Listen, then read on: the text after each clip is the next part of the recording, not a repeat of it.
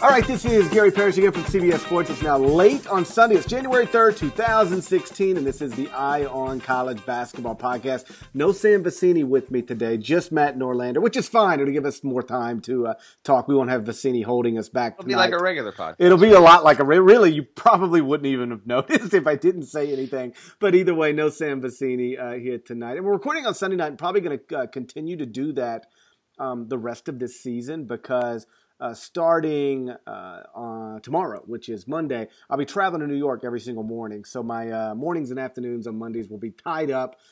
So Sunday night podcast going forward. Matt Norlander, how are you on this Sunday night? I'm doing well. So a couple quick things before we get into a lot of the hoops. So listeners know. So yeah, we'll do Sunday nights, but I'll still because I'm the one that actually puts the podcast into the feed. I'm still going to put the podcast, barring us recording on Sunday night and there being a huge breaking story.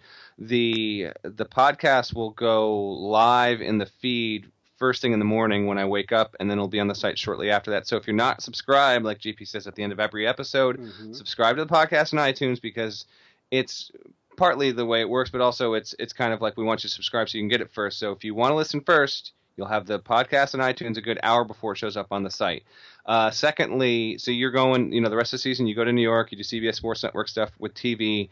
And so when we're actually talking, let's just talk this out live, right? Okay, sure. In front of everyone. So will you travel home on Wednesdays or are you going to travel home on Thursdays? Travel home on Thursdays. It'll be this is the schedule. Fly to New York every Monday morning. In studio every Tuesday night and every Wednesday night. And then fly back home on Thursday mornings. And I'm doing it differently than I did it last year. The way the travel works, now we're getting really too inside, but you book it all, they want to book it all, and get it done. They don't want to have to be worrying with this every 2 weeks. Hey, we got to book it. So basically you tell them, what your travel plans are going to be for the entire rest of the season. So it's literally flights every week for the rest of the season, from now through April. And so last year I was like, you know what, I'll do my radio show every afternoon, and I'll just take the latest flight out of Memphis to get to New York. And it'll be fine. I'll just fly at night. And then on Thursdays when I'm coming home, I'll take the earliest flight possible to ensure I get home early enough to do radio. And after about 2 weeks of that, I realized it was an awful plan because Mondays were just hectic. I'd wake up and I'd do the podcast, and then I'd go write the poll attacks, and then I'd go do the radio show. And then I was on a plane every night for Big Monday. I never got to watch the Monday night games. I remember that actually. Yeah, I never got to watch the Monday night games. If there was any Monday night games last season, I didn't see them unless I was trapped in an airport, which happened all the time. I got stuck in Atlanta twice, got stuck in Washington, D.C. once. So it was just a disaster. And then on Thursdays, I would end up being in studio Wednesday night till 1:30 a.m., which is about how late you are.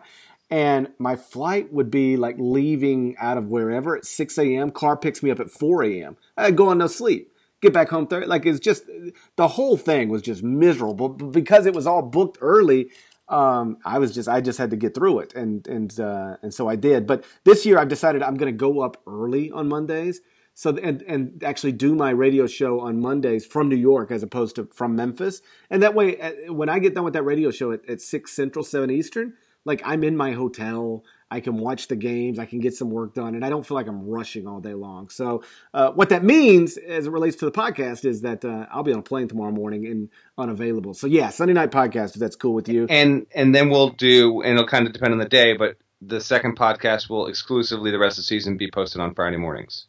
I think that's probably the plan. So a Monday morning podcast and a Friday morning podcast. And if we have to adjust, we will, because whatever, we're in charge of this thing. So here's the great news. Because I changed my travel schedule, I will not be on a plane tomorrow night. I'll be in New York tomorrow night and in front of a television to watch a number 1 versus number 2 matchup. It'll be the first one that we've had since Kentucky and Michigan State played in the Champions Classic back in 2013. It'll be Kansas against Oklahoma inside Allen Fieldhouse. I think at this point most people understand Kansas is probably going to be number 1 in the AP poll. Oklahoma probably going to be number 1 in the coaches poll. If people just vote the way they voted last week, because Kansas is 2 right now and 1 and 3 in the other. Oklahoma's 2 and 1 and 3 in the other. then we could have actually a very rare. I think it's only happened one time ever. I think. I mean, if it's happened sometime else, I'm unaware of it and no one's alerted me, and I've looked. But I think the Oden and Conley Ohio State team that beat Yep. Alonzo Tucker's Wisconsin team in '07. I oddly just remember that game so well because it was kind of ugly and a disaster. But I think that's the only time, and I hope the coaches don't screw this up. I want number one versus number one tomorrow. And GP, real quick, before I forget to bring this up. So here's the weird thing. I think the Champions Classic has become this huge event for college basketball in and of itself, but it's also so early in the season that when I saw this 1-2 thing was going to happen, you know what popped in my mind? I was like, wow, we haven't had this since Memphis, Tennessee. And I put a question out on Twitter earlier, and I was like, how many times do you think this has happened, yada, yada? And people were like, I don't know, but I think the last time was Memphis, Tennessee. I wonder why people don't, at least, in my mind, that's what I thought, and quite a few people that got back to me, they had forgotten that Kentucky, Michigan State was a 1 versus 2. And as I thought about it after, I was like, no, I remember that being a big deal and us talking about it on the podcast and GP was going to be there. But to me, because, listen, I Memphis, Tennessee was before I had the CBS gig. I was running College Hoops Journal, but also had my day job as a sports editor in Connecticut. But I remember just how freaking huge a deal that game was, partly because of the Memphis, Tennessee dynamic and the relationship. No doubt you were probably at that game. I was there. Can you just give a quick 2-3 minute wrap up on just what that was and why? There's got to be something about it beyond just a Bruce Pearl Calipari, or was Calipari there? Yeah, it was. Yeah, he was there. Yeah, he was there. So maybe the that's it. But it still has this lingering effect all these years later. Even though, like in this given year, like Memphis is not relevant, and Tennessee certainly has gone through ridiculous times since Pearl left. Yeah, well, it registered differently, I think, for a variety of reasons. One, because it happened in February as opposed to November, right in the middle of football season. Here's the other different thing, as I'm sort of thinking through this right now. So the new polls are going to come out on Monday afternoon, right? And it's going to have Kansas and Oklahoma 1 versus 2 in some order, or 1 and 2 in some order. Well, and then we're going to play the game Monday night. Like, there's not a whole lot of time to really build to it, Like, we really didn't start talking about that. I think the other one was on a Saturday, College game day. Yeah, this one was, right? It was Saturday College game day. See, So it was already scheduled for a College game day. ESPN, they don't pick the basketball sites every week like they do in football. Like in football, they get together on Saturday night or early Sunday and they say, okay, next week we're going to Notre Dame, whatever. Mm-hmm. In basketball, it's all scheduled way in advance, like in the summer. Like it's scheduled like literally in the summer. So it was already Tennessee Memphis supposed to be game day. So you get locked in. You're locked into game day, whether it's one against 2 or 70 against 90. It wouldn't have mattered. It was going to be game day. But my point is, it was game day. So, and then it was Saturday. So the polls come out on that Monday. You have Memphis 1, Tennessee 2, and then you've got every day to build toward it. In February, it's after the Super Bowl. All the football games have been played, and then you get the College game day originating from right off of Bill Street in downtown Memphis. And then you also had, it was John Calipari, who's sort of a larger-than-life figure anyway. Bruce Pearl, who had become like a larger-than-life figure. And then it had Derrick Rose, too, right? And that whole Memphis team, it sort of had this... That was the team that went to the title game. Yeah, that whole Memphis team... here's the other... And Memphis was undefeated. There you go. Yeah, so it was deep in February. People were talking about... a possible undefeated team. So Memphis wasn't only ranked number 1, Memphis was undefeated. And then, of course, Tennessee comes in and wins the game. And but I remember I actually didn't go. My wife and kid, my younger boy wasn't born yet, but my older boy was. My wife and kid and my mother, I think, went down there for game day. But I just remember we had a bunch, obviously there was a bunch of media in town. So it was like me and, I'm trying to think who all was there. I remember Jay Billis. I remember Jay Billis was with me. Pat Forty. I want to say it was like me, Pat Forty, Jay Billis, Dan Wetzel. I'm not name dropping. I'm just sort of reliving this. But we stayed out so late on that Friday night. I couldn't possibly, Kelly came, she was like, hey, are we still going downtown? I was like, there's no way I can go downtown. And it feels like there was another scandal, at that same time? Yeah, I want to say I want to say it was is that the same year Kelvin Sampson? I don't I'm going to Google this real quick. I remember the Sampson thing. I don't think so because I remember where I watched the Memphis Tennessee game. It was actually my now in-laws, and I was dating my now wife. We were just boyfriend girlfriend at the time. And I remember when I wrote the Samson thing, I didn't even live in the same residence. How I about remember when I this? had to write that. How good is my memory? On Friday, February 22nd, 2008, Kelvin Sampson was forced to resign due to allegations. Dude, that is insane. So I remember it was that Friday. This is Wow. this is exactly that what happens before the game. Yeah. Okay. Now I'm starting really to remember how all this went down. The plan was for me to do my radio show at that point was a morning radio show. So, and I was up late Thursday night working, got like no sleep, right? And so my plan was to do the radio show on Friday morning and then go get a nap and then take all my friends who were media members who were in town, like take them out to have like a real night in Memphis. And the Kelvin Sampson stuff broke and I ended up having to work and write and report. I never got a nap. And so, and then I stayed out all night Friday night. So by the time my poor wife and little boy woke up and they were like, "Hey, it's time to go downtown," I was like, "There's no scenario under which I can go downtown." Like, wait a second, real quick. Did he lose his job that day, or did the scandal break? No, that's the day that's the day he resigned. Okay, I think I'm confusing my memories because I remember when it broke. I definitely that was not one. It couldn't have been the same day. I remember writing it for my old site and I wasn't in the same house. It was Friday. Kelvin Sampson resigns, and then the Saturday was the Derrick Rose, the Memphis Tennessee game. Right? Yeah, and so. But listen, it was a party all day long downtown. Like people got out there for game day. And then they stayed all day from, just down because like for people who've never been to FedEx Forum, it's like actually on Bill Street. Like you walk out and there's Bill Street, like one of the most famous bar streets in the world. So it was just a party all day long. And then you got Bruce Pearl. Like do you remember this? Like in the pregame, he's at a bar like with Tennessee fans. It's like a pregame pep rally for Tennessee fans. And Bruce Pearl, gets on the mic and he's giving a speech. And he's like, whatever, it's great to be here. This is a wonderful opportunity, whatever coaches say. And then he said, now we're going to go over there inside that building and we're going to beat Memphis's ass. and the place goes nuts, right? And then they beat Memphis's ass. And then do you remember this part of it? So then Tennessee goes to number 1 in the country. And then they lose to Kentucky? No, at Vanderbilt. At Vandy. Okay. How about this? I might be the only person who's ever done this, except for like the Tennessee beat writers. I should probably rephrase. I watched the number 1 team in the country lose on a Saturday, and then watched the number 1 team in the country lose again on a Tuesday. It's 2 different teams. Right. So wow. Well, that's pretty cool. I mean, and hopefully listeners enjoyed that trip down memory lane. But listen, that was a huge event that season, and certainly that Calipari Memphis, that was the pinnacle. As for Oklahoma Kansas. This is gonna be great. This is gonna be great too. It's awesome because Oklahoma's undefeated. It's got a cool wrinkle in that this has actually happened before when they were in the Big 8, although it was in the Big 8 tournament where Oklahoma actually was the number 1, Kansas was the number 2, but they have met before in a 1-2 game. Kansas only has 1 loss. Kansas has become the team that, listen, they were my preseason pick to win it all, but they've now, and with good reason, they are seen as the most ideal choice to win the title. I don't have Vegas odds in front of me, but I guess if you were to look at futures right now, if we have any up to the minute ones, I would think Kansas is the odds-on pick to win the title. It's tough to win at Fog Allen. I saw a stat.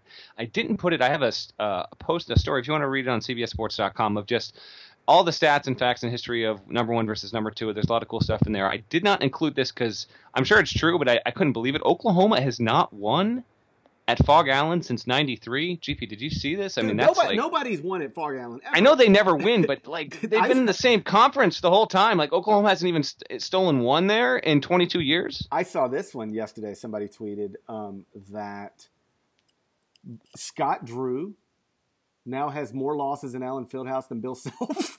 That is insane. Think about that for a second. Think about how crazy that is. Outrageous. The Baylor coach. The current who's been damn good consistently for a long time. The Baylor coach, because it's this ain't no a shot at Scott Drew as much as it's just how incredible is Bill Self.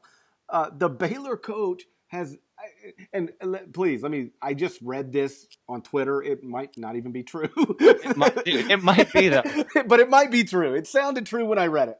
The Baylor coach has more losses inside Allen Fieldhouse than Bill Self, which is just unbelievable. If it's true, let me.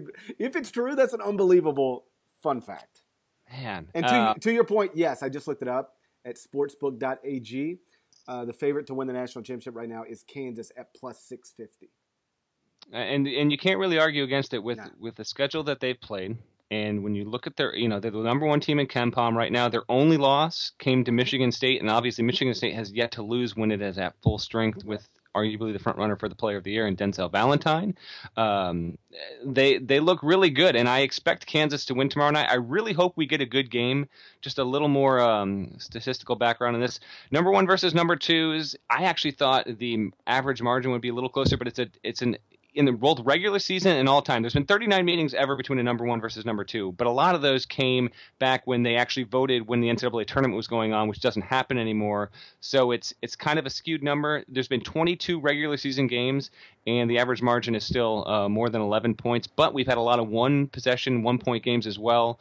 I hope we get that. Oddly enough, in interconference or intra-conference 1 versus 2 games, the number 2 ranked team in those games is 5-2, and the home team overall in regular season play at true home and away sites is just 7-7. It's just weird. You'd think the number 1 team might have a slight advantage, and the home teams might have a slight advantage. That hasn't been the case. Oklahoma will have the best player on the floor tomorrow night, but Kansas has the better and the deeper team.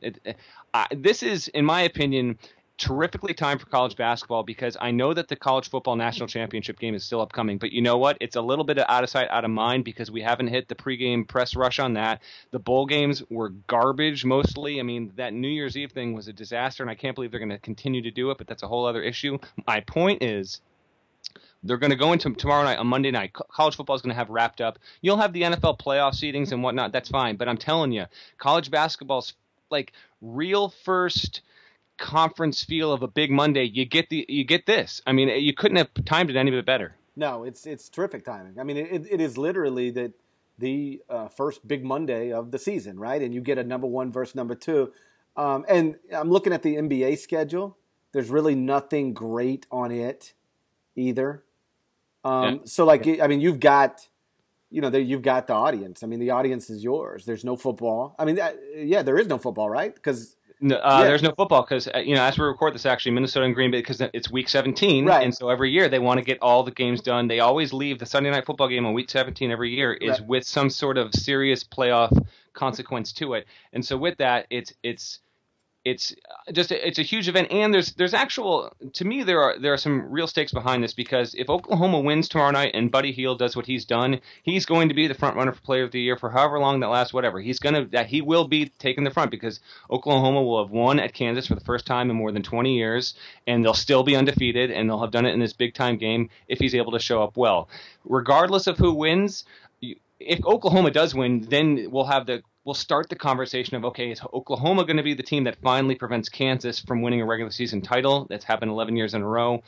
Whether Oklahoma or Kansas wins, regardless, you'll have just some pole positioning for the number 1 seed. And I get that it's round robin in Big 12, and I love it because they're going to play each other twice. But in the short term, we will have some bigger takeaways from this game. And I do like that about the sport, and the way that, we can have these things that I understand that it's not week by week and it's not college football and they don't live and die with wins and losses. But these games do have significance and they do matter. Even when you've got teams that combine for 1 loss down the road, this could mean something, because if Oklahoma wins tomorrow night, then they'll probably win at home. And if you have beaten Kansas twice, that could mean the Big 12 title, and that could certainly mean a number 1 seed for Long Crew. Oh, sure. Like, listen, if Oklahoma goes in there and wins, and if you're wondering, Kansas is opened as a 5-point favorite.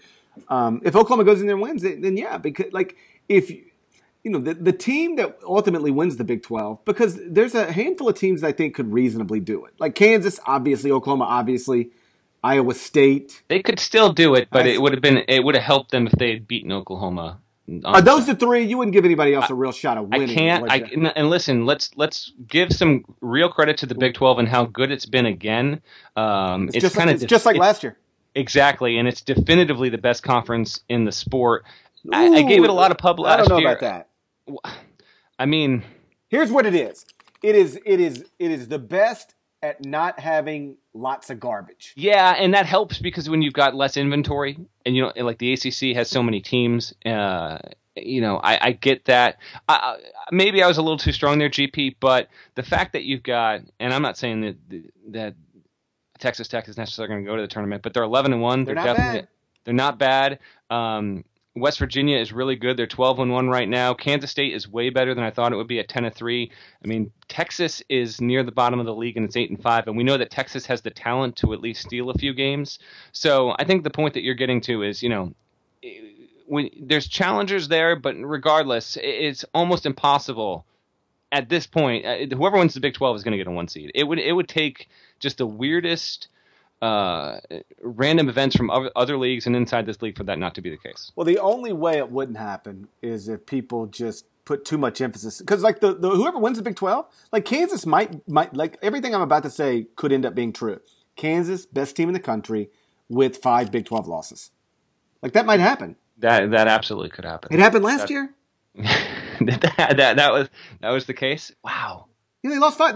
Kansas won right. the Big 12 and lost 5 times. Like the problem with this league, the league had no 1 seeds. Is once you get like right now, there is 1, 2, 3, 4, 5, 6, 7, 8. 8 of the teams are in the top 60 at KenPom. All right, 8. So you're playing a legitimate at-large team, candidate. Basically every game, or at worst every other game. Like there's no escaping it. You don't get, like in the ACC, you still get an opportunity, no matter who you are, you still get a game against Boston College. You still get a game against, with all due respect, the Buzz and his big win over the weekend, right. Virginia Tech. Like you still got some places where you can reasonably expect to go on the road and win. That's the key to winning league championships. Can you win your home games and then steal some on the road? Well, where can you reasonably expect to win on the road? I think West Virginia is really good. They needed double overtime to go win at Kansas State. Like where are you? It's honestly only TCU. I mean, if we want to be real, that's the only spot right TCU, now. I don't care who you are in the league.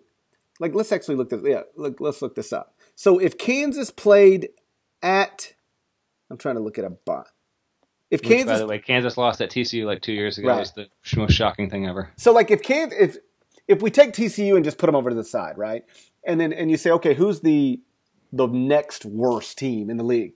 According to KenPom right now, I believe it's actually, it's Oklahoma State. Okay, they're terrible. Let's take them. Let's put them with TCU. They lost the homie Phil Forte probably for the year. So that's no good. That's so disappointing. Let's let's take them and put them over together. After that, it's probably like Kansas State. Now, how many people are going to be? How big of a favorite are you going to be at Kansas State? If you're Kansas? If you're Kansas at Oklahoma. Like, okay, I'll tell you right now. Kansas would be, according to KenPom, a 7-point favorite at Kansas State.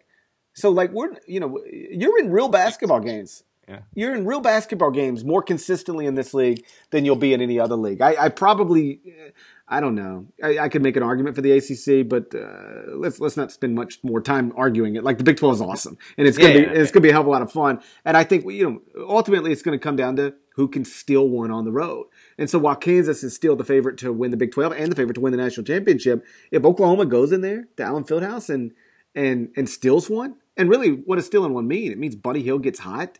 It means Spangler plays well, and they knock comes back down to earth. They knock down 13 3-pointers. Like any of these things that can happen in any 40-minute basketball game, then suddenly Oklahoma is the legit favorite because they will have, and how good would this be? 2 games into the schedule, wins over Iowa State and Kansas. Like the two teams that are most likely to be competing for that Big 12 title. So, no, I can't wait. Okay, it's going to be terrific. And like we said, it could be the rare 1 versus 1. If one's in the coaches poll, one's in the AP poll.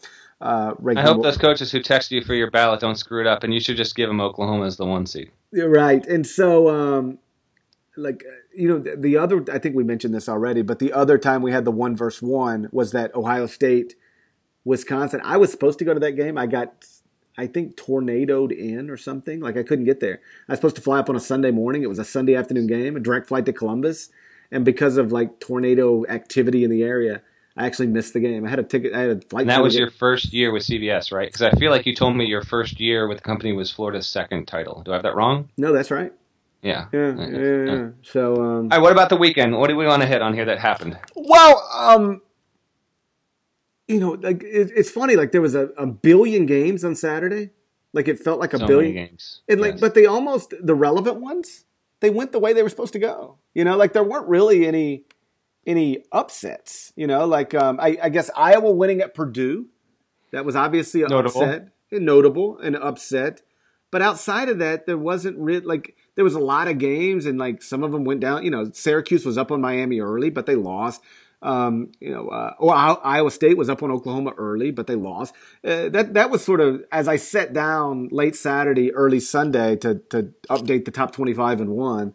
That was sort of the first thing I noticed was that whole bunch of stuff happened yesterday, but it almost happened kind of the way it was supposed to happen. Like Memphis was up on South Carolina, but then South Carolina won. Like the games, with the exception, really, I think of Iowa Purdue, the games kind of went the way they were supposed to go. But it did put a nice bookend on Iowa's week. I don't know that anybody had a better week, right? No one did. I mean, they beat Michigan State and then they win at Purdue. That's those are two resume wins you put in your back pocket and you hold them to Selection Sunday.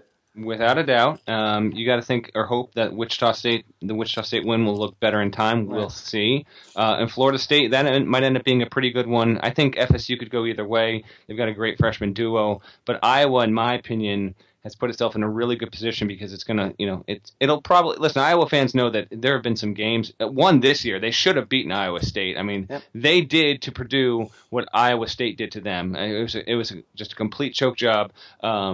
Earlier in the season, back in the middle of December at Ames. But, yeah, Iowa, if they win the ones they should win, the fact that you'll have the win over Michigan State and the road win at Purdue, they should be in pretty good company at the end of the season. I do want to quickly touch on Gonzaga because they don't have Przemek Karnowski for the rest of the season. He's out with back issues.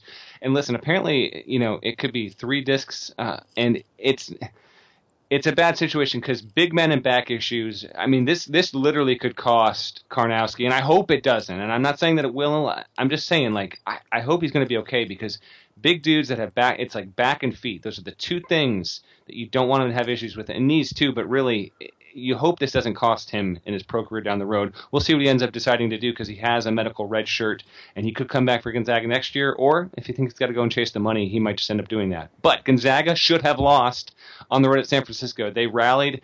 I actually got these like odd flashbacks watching that game to when Gonzaga just pulled, the most frustrating choke I've ever seen against UCLA in the tournament. And we talked about it on the podcast. We don't need to go back there. But like San Francisco was the same thing. Like, you had no business losing this game whatsoever. It was, they got tight. It's like, we can't beat Gonzaga. And I actually looked. I was like, how often does this happen? San Francisco, they have won somewhat over Gonzaga in the past 10 years. It hasn't been like they only managed one win. Like, Gonzaga's won every meeting, I think, in the past 3 seasons. But still, to me, it signals that without Karnowski, the Wiltshire thing play of the year, that's just not going to happen. Nope. He is not going to be a first-team All-American, barring Gonzaga running the table and him just being an absolute baller. So, bring that up simply to say that Gonzaga, with the way it's playing right now, is probably going to put itself into a position where it's going to have to win the auto bid to get in the tournament. What?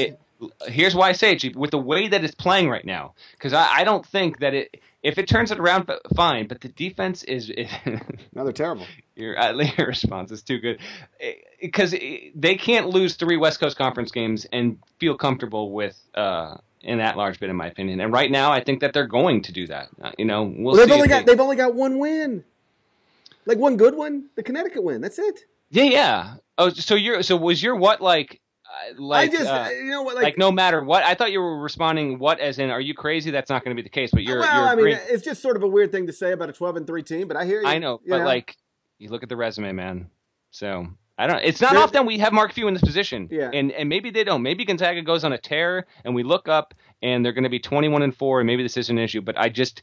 Like, they looked crappy. If Sabonis doesn't play out of his freaking mind in that game, they lose, and they should have lost. So and it's not just it was a way late game that people listening might not have seen, and West Coast things can kind of get glanced over, and Sam's not here to stand up for his side of the country, but I did want to bring it up. No, and it'd be less concerning if it was just, hey, one of those nights, but they played terribly against Santa Clara, too. They barely won at Santa Clara. You know what? That's a good point. And that's one, see, it's New Year's Eve, GP. No one's paying attention. They got it by a 2-point win. And if you're the coaching staff, you're like, oh, listen, winning on the league and the road's never easy, yada, yada, whatever. Like, you barely beat Santa Clara. You barely got past San Francisco. Getting those were definitely huge. But I don't know. We'll see. So those were the 2 big collapses from the weekend. I mean, lots happened since we had this podcast. Chris Dunn, and you made a great point. I hadn't thought about it until I saw your tweet, because I'd kind of been tweeting about Providence, and I'll let you kind of expand on this. But Providence wins at Butler, and Dunn shows out, like Bentel's looking good. And what was the point you made? Just that if you were doing midseason awards or like pre-conference awards or any of those type of stuff people do, you could. I'm not saying it would have to be this, because but it could be this. Coach of the Year, Ed Cooley. Player of the Year, Chris Dunn. Most surprising team, Providence. Most improved player, Ben Bentel. Right? You could do all of that. Now, listen. You could also do, Coach of the Year. Lon Kruger. You could, but or Coach of the Year, Chris Mack, and Player of the Year, Buddy Hield, and like there's a lot of different ways you could go with this. But I'm just saying with what Cooley's done. Let's remember, we did not have Dunn as our Player of the Year because we were not sure they were in the tournament. We were not comfortable with thinking of Providence as a surefire NCAA tournament team, and now it would take an utter collapse for that not to be the case. And it's funny. I talked to Ed a few weeks back. After they had lost to Michigan State, beat Arizona, but before, obviously, they had won at Butler and really won every game since they've lost to Michigan State. And he said, because they lost. Oh God, I can't even think of his name now. The big scorer. Are you talking about from last year's team? Oh, what is his name? Oh my gosh! No, I know it. La. I know it. Hold on. It's La. It's LaDante Hinton. LaDante Hinton. I told you. Yes. Who was by the way, a supremely underrated do-it-all player. In my preseason write-up last year, I talked to some coaches in the league, and everyone was like, he's a crazy scout. He's without a doubt the most underrated player in the league. Right. Like he was. So they lose him. And you just don't know. Like Ed was pretty candid. He's like, I didn't know how good we were going to be. He said, I still don't know how good we are. He said, but I know this. Like after looking at the way we play and our personnel, he said, when we're preparing for a team, we always look at that team and we go, and I'm paraphrasing here, but these are basically his words. He said, when we're preparing for a team, like if we're playing Michigan State, I look at Michigan State and I go, okay, how are we going to guard them? How are we going to guard this team? How are we going to guard Denzel Valentine? How are we going to guard Brent Forbes? How are we going to guard this team? And he said, if I were look in the other locker room looking at our team, I would say, and excuse my language, but how in the F are we going to guard those guys? Because you can't guard Chris Dunn in a pick and roll. No doubt. Okay, so good luck. I mean, he is a pro who happens to be in college. Yeah. All right, so he's a star. Bentel is like their 5-man, but he ain't a center. I mean, he shoots more than 3 3-pointers per game. So they can really spread. And then they got other capable shooters. And like Fazekas isn't even playing right now. Wait till he gets back. So they've got. Listen, let me be very clear. I am not comparing them to the Golden State Warriors, but in the sense that the Warriors are such they just scrap conventional basketball wisdom and just say, hey, you know what? We're going to play this way. And like you figure out how you're going to deal with us, right? We're going to put Draymond Green at center, and then we're going to let him play on the perimeter, and you figure it out. We don't have to play. Well, you figure us out if you can. Providence is kind of doing that a little bit. Like, Ed even told me they do watch some Warriors film to get ideas. And when you put interesting.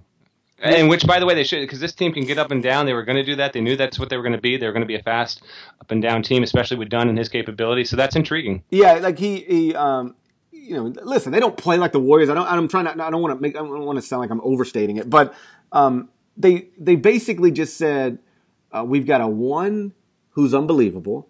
We've got a 5 who's incredibly versatile. We're going to put other shooters on the court, and we're going to spread you out and put Chris Dunn in pick and roll situations, and we're gonna. Oh, he said, in one game earlier this year, I can't remember which one he said. It's not a game that I had watched, but he said we started basically playing Chris Dunn at center, like just letting him, like, okay, you're gonna go, like, yeah. We told him he was the rim runner now. So, like, you're our rim runner. We're going to post you up. He said we scored on, like, 3 straight possessions. He's like, so we will go a variety of different ways on the offensive end, and we've got the type of star who can make it work. And, again, like I wrote, I guess it was on New Year's Eve or whatever day it was, I don't know if Providence is really one of the top 5, 6, 7 teams in the country, but they undeniably got one of the top 5, 6, 7 resumes in the country right now.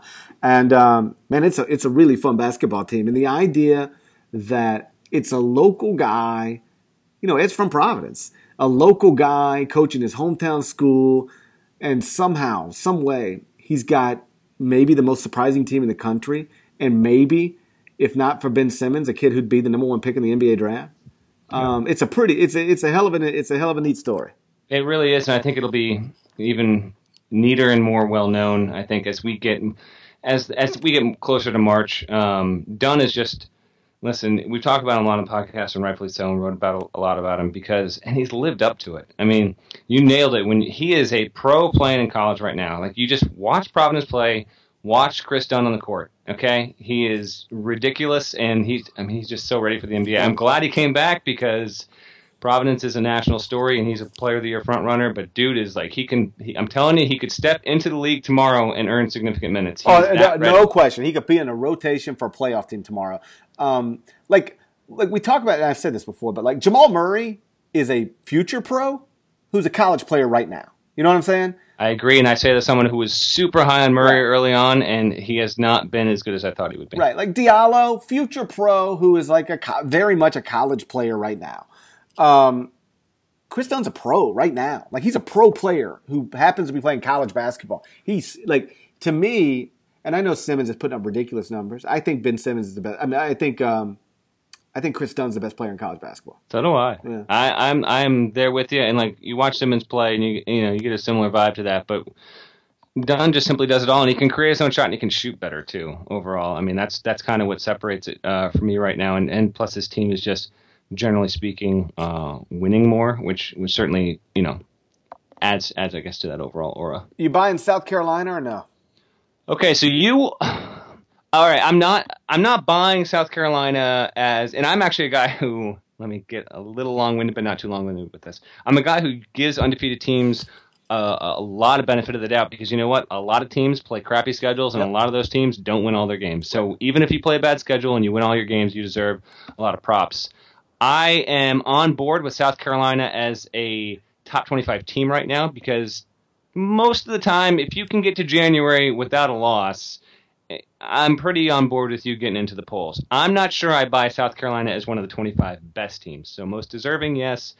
Best, not yet. Now, they did get a nice home win, I guess, 10 points over Memphis.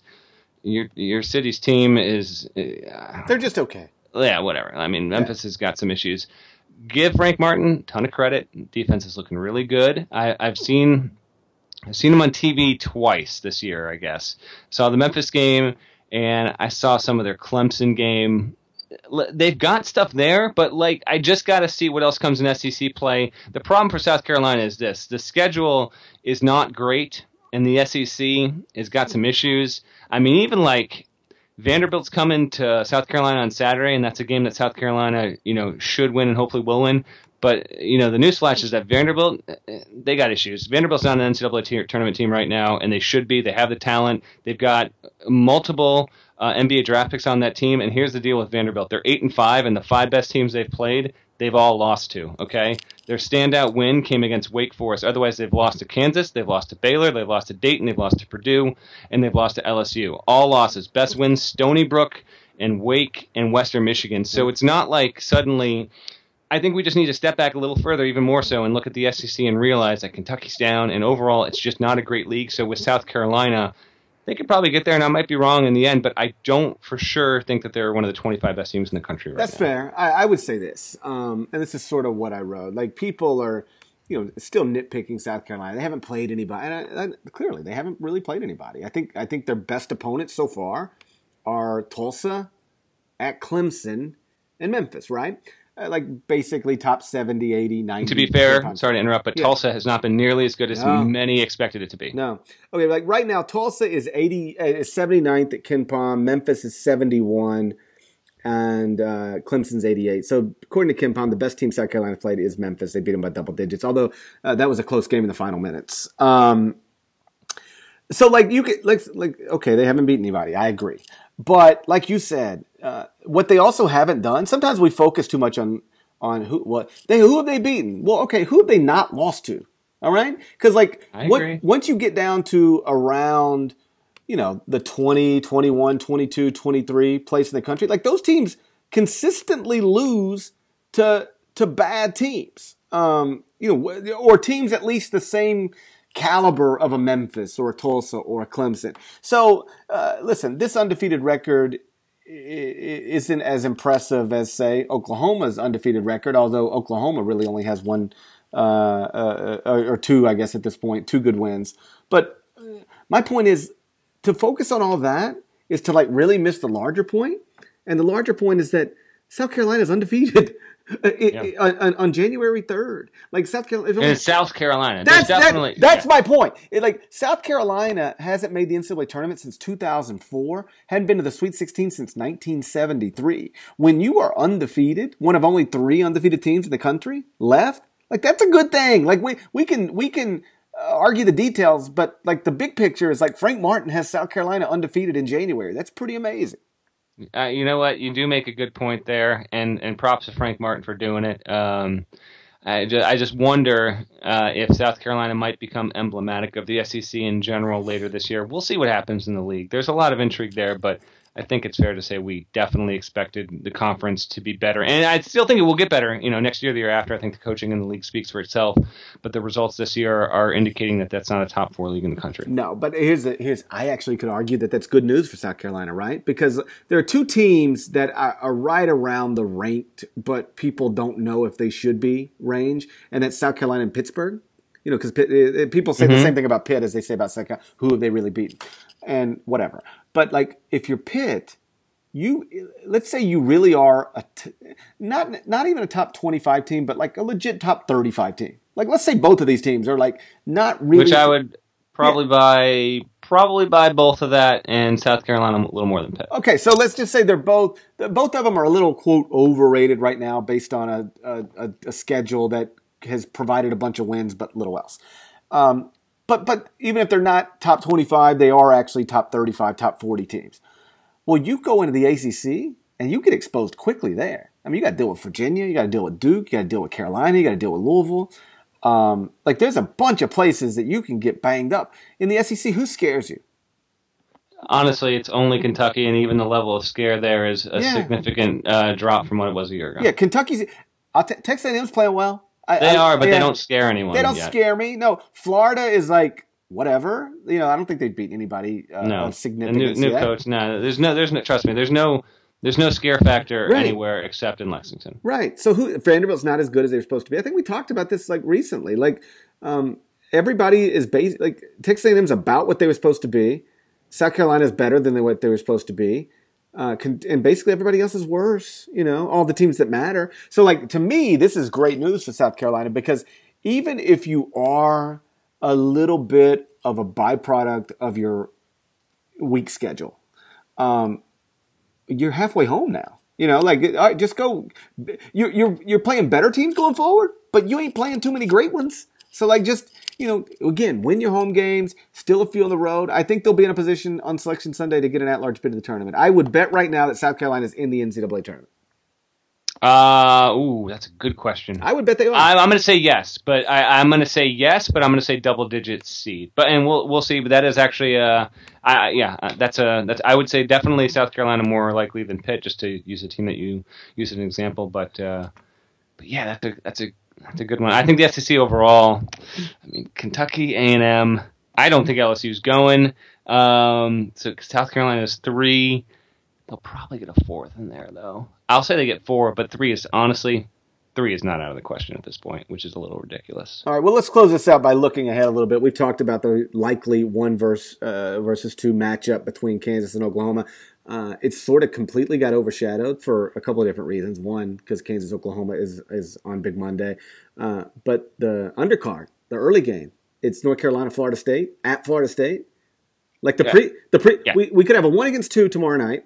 And the preseason number 1 could take its 3rd loss, because I haven't seen a point spread yet, but I can't imagine North Carolina's more than about a 2, 3, 4 point favorite down in Tallahassee. I think you're probably right on that. And Florida State, this will be a pretty significant game because obviously the national audience. Dwayne Bacon and Malik Beasley are two guys that have consistently been in the top 7 of my Freshman of the Year watch. They've both been really good. Bacon's streakier but more fun to watch. Beasley has just been way better than I think anyone expected. And they've got XRM, Xavier Ratton-Mays, who last year went for like 33 points in 4 minutes or something ridiculous like that. So he can go off. So they've got like a lot of style and pizzazz to them.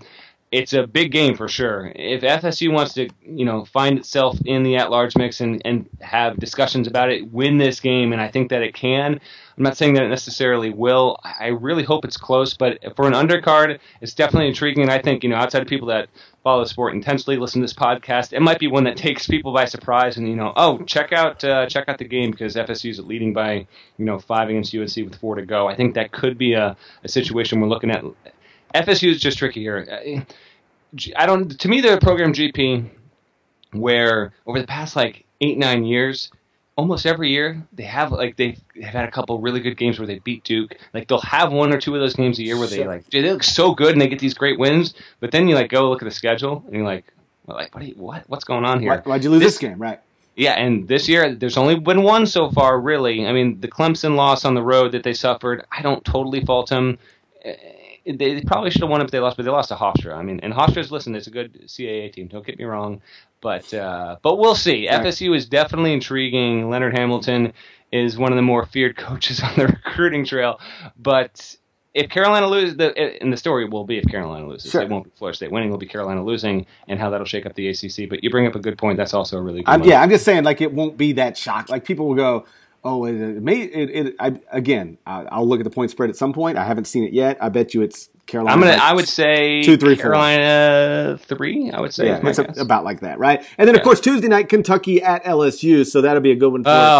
Okay. This is real quick here because we'll probably talk. If LSU wins, we'll definitely talk about it on the podcast Friday, even though we'll be a few days removed from it. And I was kind of said before we started recording last time to talk about LSU, but I will say, listen. Some people got this whole LSU. It's actually become this. This subplot to the college basketball season, the people that hate Johnny Jones and the people that love Ben Simmons and the internal subtweeting that goes on. Just because LSU beat an average Vandy team on the road does not mean LSU is back. Winning against Kentucky would definitely flip the conversation entirely. If they beat Kentucky in that moment, yes, put them in the tournament.